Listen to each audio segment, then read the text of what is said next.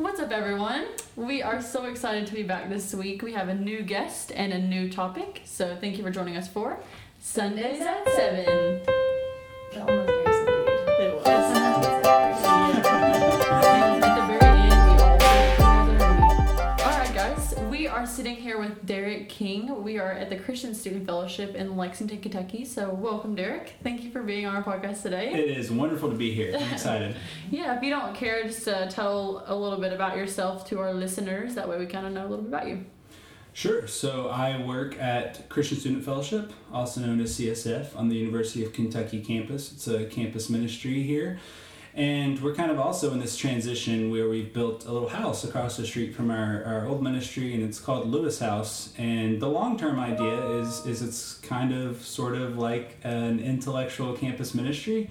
And that's really where my heart is I've kind of felt like God has given me certain gifts and certain passions about using our minds well as Christians, and also being on campus with college students. And so Lewis House is kind of where those things intersect. So during this time, I've been on staff about 10 years or so. I've also been going to school, so I'm living kind of parallel lives. I've got kind of the ministry life over here and the school life over here, and I'm very thankful that those are intersecting because I think both are better for it. But I did a Master's of Divinity at Asbury Seminary, which is down the road from Lexington, Kentucky.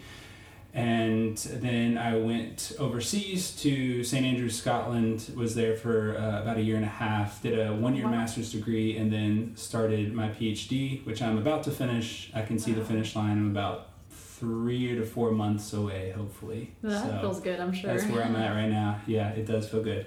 So that's kind of where I'm at in a nutshell. And then personal life, I like baseball. I'm married to Bethany, and I guess that's it about me. I like hanging out with friends. Nice, yeah. Derek is actually someone, Kaiten and I both attended the Christian Student Fellowship when we were in college.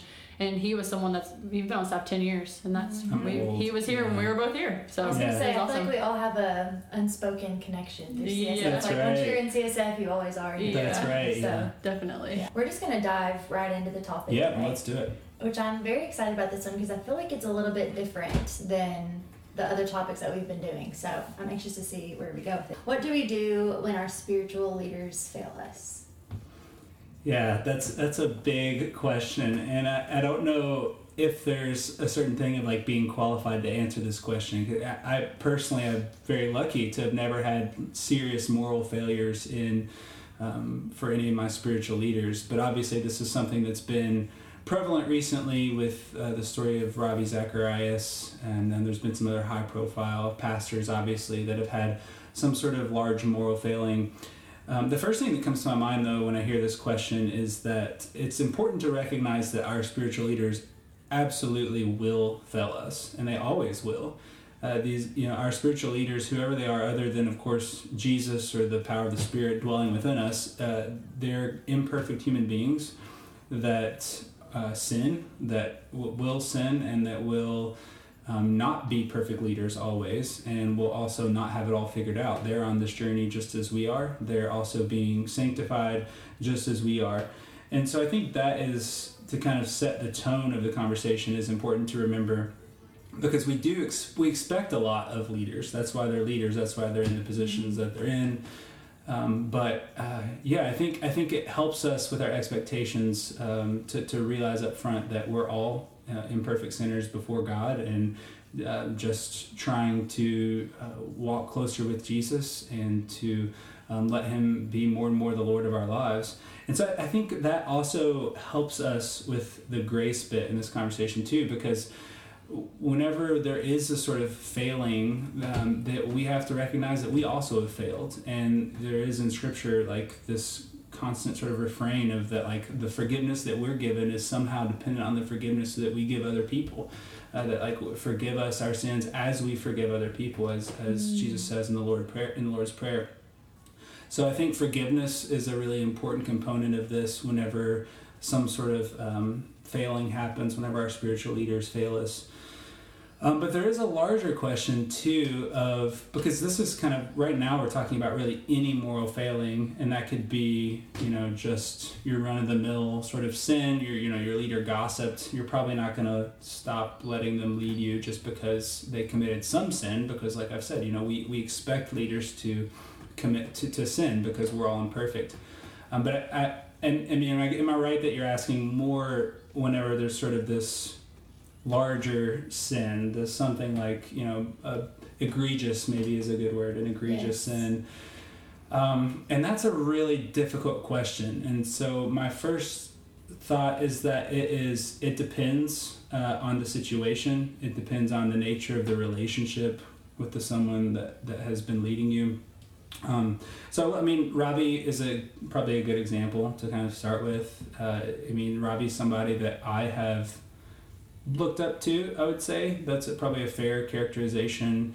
I've read some of his books. I've listened to a lot of his talks. And what's always been really refreshing about Ravi is that he seems as if he really lives it. He seems as someone who really believed what he was preaching. But then all these revelations come out about the kinds of things he had done. And it really is painful to watch, for one. Mm-hmm. But I also, as someone that is working in ministry, I take it kind of as a warning that this could happen to anybody. Mm-hmm. And you see, I think, how power corrupts people and how being influential can be corruptive. And I do think that there is some sort of dark force at work here, like the enemy is at work in these situations. And so I'm just kind of rambling at this point, but I think the long and short of it is it really depends on each situation, and we have to take it with a lot of care. We have to pray about it. I think that's a big part of it, and hopefully we do it in community as well, and that we have these conversations about how to handle situations like this in community. And I won't go on much longer, but that just reminds me of, I think one of the things that makes the Ravi piece so difficult to swallow is that, his whole ministry was built around him, around an individual. The organization was called RZIM, Ravi Zacharias International Ministries. Mm-hmm. And it just makes whenever the ministry is built around one person like that, it just makes these cases so much more difficult to handle. Whereas hopefully, in each community, I think a good leader does this. A good leader builds up the community and not himself or herself. Mm-hmm. And I think that makes the decisions when we deal with kind of a substantial moral failure a lot easier to handle whenever we can do it in community. But that's kind of what I would say. It's no matter what, we have to do it with a lot of care and grace. It's not a cookie cutter answer to how to handle sort of substantial moral failures, but doing it with prayer and in community is a really good place to start. Yeah. This conversation is interesting because you kind of talked about like the small scale and the large scale. Yeah. I feel I'm speaking for both of us, but Caitlin and I have experienced it, this situation with a pastor that we've had before, and then also with all of these things coming out in the news with these big, almost like celebrity mm-hmm. Christian pastors. And I think it just leads to the topic of where are we putting our trust as Christians? Are we putting all of our faith and all of our trust in a human? And I've heard this quote several times before, but the best of men are men at best, kind of like what mm-hmm. you were saying. And the faith that we have is Christ's, and He is trustworthy. And so if our faith is shattered by the acts of a human, then I think we've put all of our faith and our trust maybe in the wrong place. Yeah. And now this Ravi thing, I was talking to someone else and they were like, I'm going to go burn all of my books he ever wrote. And so that's a whole nother conversation. Yeah, which kind of leads us to the next question. Like Caitlin has said, we've experienced this like on a small level, and obviously we've had conversations, which I think is really important what you said about having conversations in community about it. And because I feel like there's not, like you said, again, one cookie cutter answer for everything. Mm-hmm. And like, I don't know honestly now, like how I feel about it, like how am I supposed to respond? And because I feel like I'm sitting on one side of the fence of, okay, well, in Philippians it talks about whether by false motives or true, Christ is preached, and because of that we rejoice. And so even though he was living immorally under the table. Like, Christ was preached above the surface, and we're rejoicing because of it. Because God is the ultimate sender and receiver of the gospel. And so no matter, it's not Robbie's words, it's God's. Mm-hmm. And so who knows how many lives he actually touched because of that, But then I, like, sit on the other side of the fence where I'm like, am I going to purchase a book that he's written? Because are his words invalidated now to me? Like, he's talking the talk, but he's not walking the walk to back it up. Yeah. Do you think that all of this coming out invalidates what he has preached and, the books that he's written or the sermons that he's preached? It's a really good question. And I'll start out by just saying, and this is kind of a more theoretical point, but it certainly has a lot of practical implications. I think it's definitely true that what we think and therefore what we preach, our theology, our worldview, those are all influenced and deeply, intimately connected with the lives that we live. So whenever, we might be able to conceptually distinguish, let's say, between, like Christian doctrine or sort of basic theological truths and then our lives that we live. So theology on the one hand and sort of practice on the other. But really, they're two sides of the same coin, and they cannot be separated. And this another example of this that, and again, because like what I'm doing at St. Andrews is theology, like that's what my PhD is in. So a really prominent example of this in the last 100 years is Karl Barth, who's a very influential theologian, probably the most influential theologian of the 20th century, was fighting against the Nazis during World War II theologically with his pen. And just extremely important in the story of theology over the last 200 years. And a lot of there were first sort of rumors, but a lot of revelations have come out even in the last 5 or 6 years or so that he had a long-standing affair with his secretary. And not only that, but that he wrote letters and sort of like tried to theologically justify it. And some of the theological moves he was making were kind of in order to justify this long-standing affair. Now, there are some circumstances of that story that make it a little different, but I tell it just to put a pinpoint on this exact point that we've raised, that it's really hard to read Karl Barth, and so now we can say this about Ravi too, I think, without that being in the background while we're reading it. And just the other day, I came across a Ravi book and sort of thinking about this, and it was about sexuality. It was a book that he had written about it. And so I just kind of picked it up and started flipping through it and read the sort of conclusion. And it was just kind of chilling to read, knowing now like what we know about how he was living his life. And I think this is where it gets into the circumstances really are important. And especially in this question of like, do we continue to read? Do we continue to listen to their material, consider them sort of a spiritual leader in some ways. If we, I also think this is a little bit of a side, but I think if we are reading their books, if we're listening to their podcasts, then we are letting them lead us spiritually in some way, shape, or form. Like they are forming our hearts and minds and souls.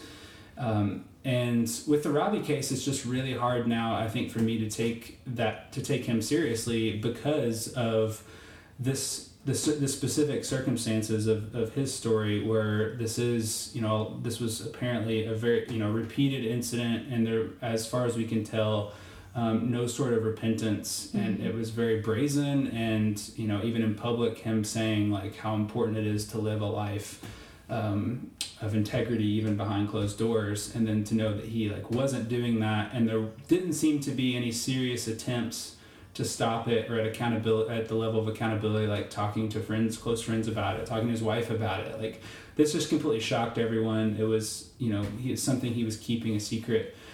And so, yeah, I mean, I'm not going to go burn his books, but I probably will sell him at half-price books. It becomes really hard for me, I think, at this point to, especially given that there is so much good material out there, so many good books written, that he's just probably one I'm not gonna to lend my heart and soul to anymore. And that's not to say that the influence on my life that he's had is invalidated, because I think that's absolutely not the case. I mean, like you all said, it's not Ravi working in me, it's the Spirit working in me through, like, Ravi is an instrument, and he's an imperfect instrument, just like everybody who's ever lived. But yeah, this sort of gets back to like sort of the specific circumstances around this, and I mentioned the Karl Barth case. just seem a little bit different because of how long-standing they were, how they seem to have been justified, how egregious they were as part of it, and then a sort of lack of any repentance as far as we can tell.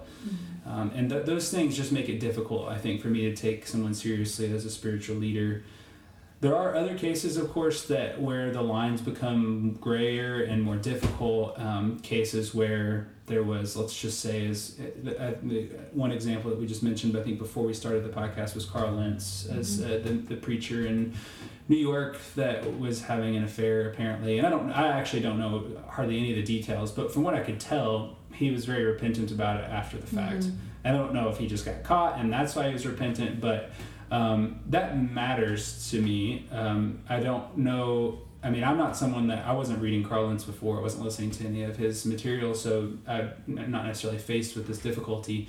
But I would probably approach that situation a little bit differently than I would in the case of Ravi. I just keep thinking about the Bible, and all of the leaders in the Bible who obviously failed, David and Aaron, the list goes on and on. But I feel like these imperfect people magnify the immensity of Jesus and his perfection.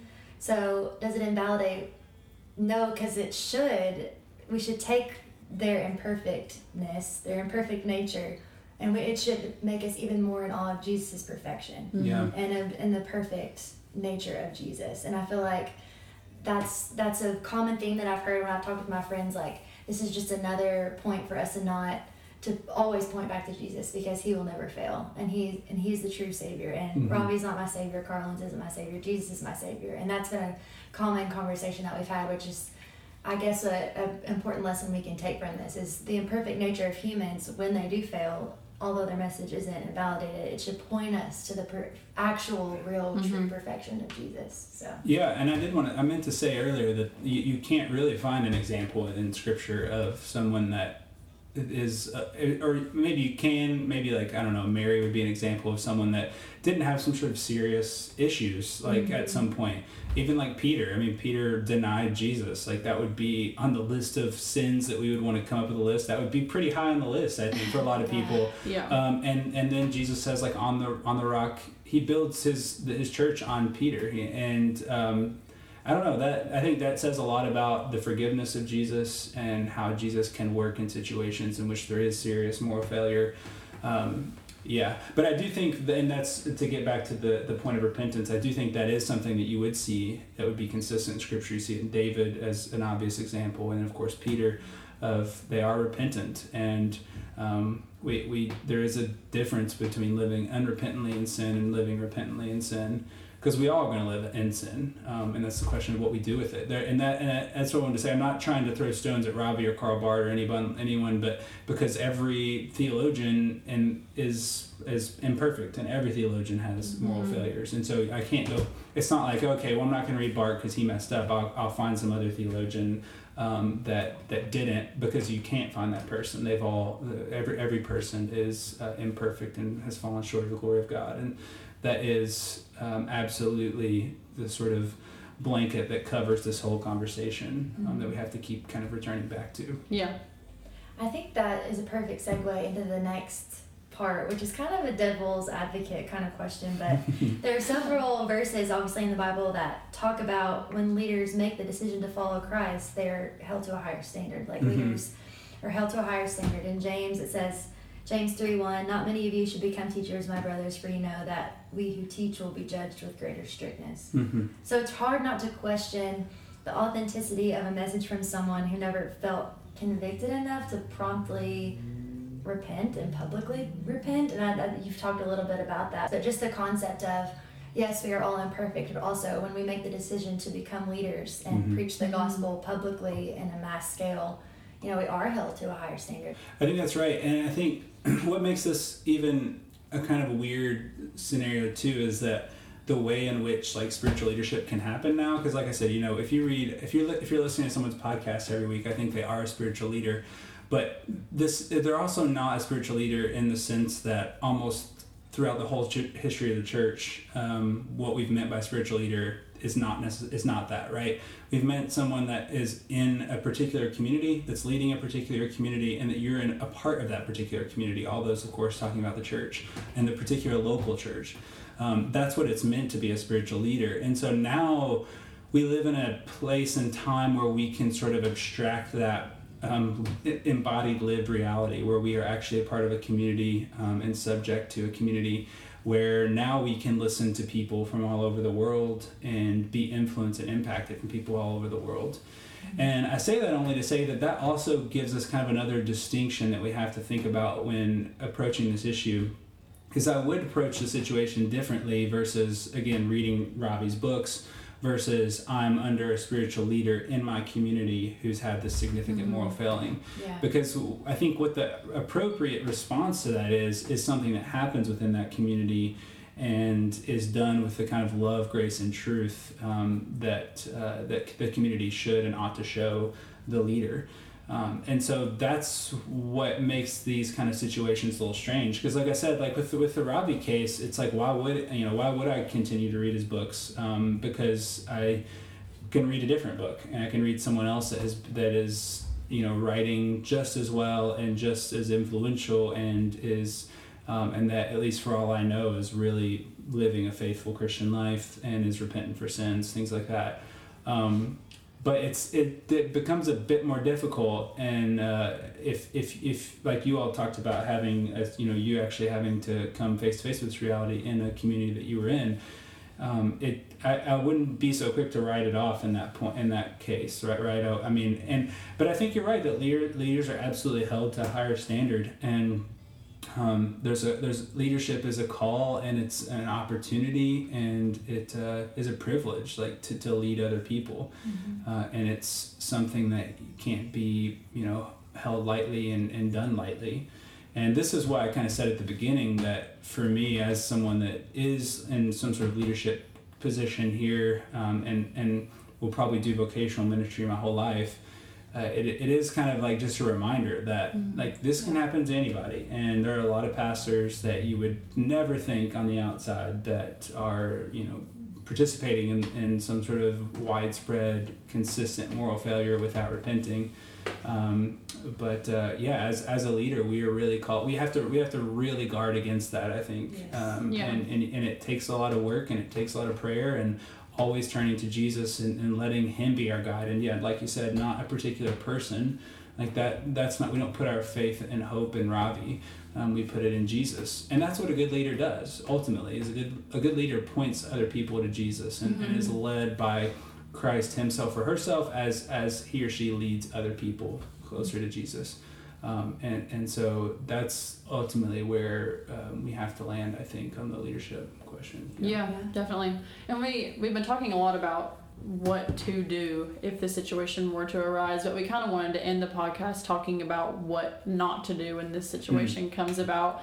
I think like right when all this stuff started coming out, obviously all of these, Christian media outlets were broadcasting, and, people were pointing fingers, like, look at his sin. And his son, Nathan Zacharias, actually came out with an article and was writing his thoughts down, and just talks about how, yes, it was crushing for you, but imagine how it is for our family, because he had a wife and 3 kids, and he talks about how, Pharisees are still running rampant today, but instead of having stones, they have laptops. And it's so easy to sit behind a computer screen and throw all of this stuff out, not having, to come face to face with the person you're talking about, Yeah. But he also talks about how it's so easy for all of these self-righteous people to stake their flag in my father's shadow reputation. And I think it's so hard, or it's so easy for people to get on their high horse, and because we talked about levels of sin and think, his was terrible, not compared to mine, his was terrible, so we can point at him and say, shame on you, I'm not going to follow you, I'm not going to, do all this stuff. But those are things that people do. So, what do you think we should not do? Oh gosh, this is going to turn into like a 2-hour-long podcast. We could say so many things like not to do. Yeah, there's a bunch of stuff that comes to mind. I would say, and this in no particular order, just sort of rambling here. One would be not posting on social media about whatever the thing is. Yeah. I think. Yeah. I'm kind of a Luddite in so many ways. I don't have any sort of form of social media, and I've had it before, and I honestly think my soul is better for it, because I just think there's so much vitriol and hate and judgment. You talked about like the Pharisees. I mean, I absolutely feel that on like social media. You can't say anything without just getting lambasted by a crowd of people that you don't know and that don't have context. And so I just tend to think social media, especially in this sort of in these sort of cases, are just completely unproductive. The thoughts. The world doesn't need to know your thoughts about Ravi or about this issue. The first thing you should do really is pray for him, pray for his family. That should be our first reaction, not I need to tell the world what I think about this. And so that would be my first thought. But even like sort of a little bit more specifically thinking of, there seems to be like a spectrum here and kind of two extremes that we could fall into. And again, I know that we keep bringing up Ravi. It's just kind of an easy example that has kind of just happened. But I do think it's helpful to see like how could we react to this situation. Would say a lot about how we'd react to other situations. But one extreme, it seems to me, would be to basically immediately buy into any charges and then just start throwing stones. And you don't have to have social media to throw stones. You can do it in your own head. You can have thoughts about Ravi or about any person that has been accused of moral failings and just immediately say, this person is terrible and is way worse than me, way worse than I'll ever be. And that's the exact wrong attitude to have about situations like this. So that's one. And I think especially when it comes, this case is again different, but anytime there's any accusation, I think you want to step back, not form immediate opinions about like whatever thoughts rush to your head in the moment, and be open-minded about what's happening, more or less, and listen to someone that you would consider a spiritual advisor. But so that's one side. The other extreme, it seems to me, and this I think happened in the Ravi case a lot, was that people just immediately dismissed it and said, well, these accusations can't be true because Ravi's just too good of a man. Mm-hmm. And that is also a really harmful way to think about situations like this, because we've seen time and time again that nobody is too good of a man or too good of a woman to have a serious moral failing. And we are all sinners, and we're all capable of this sort of, for lack of a better term, evil. We're all capable of it, and our hearts are just bent this way sometimes, and we need Jesus. We need the Spirit working in our lives to avoid these sorts of situations. It's literally only by the grace of God that I can avoid a situation like this myself.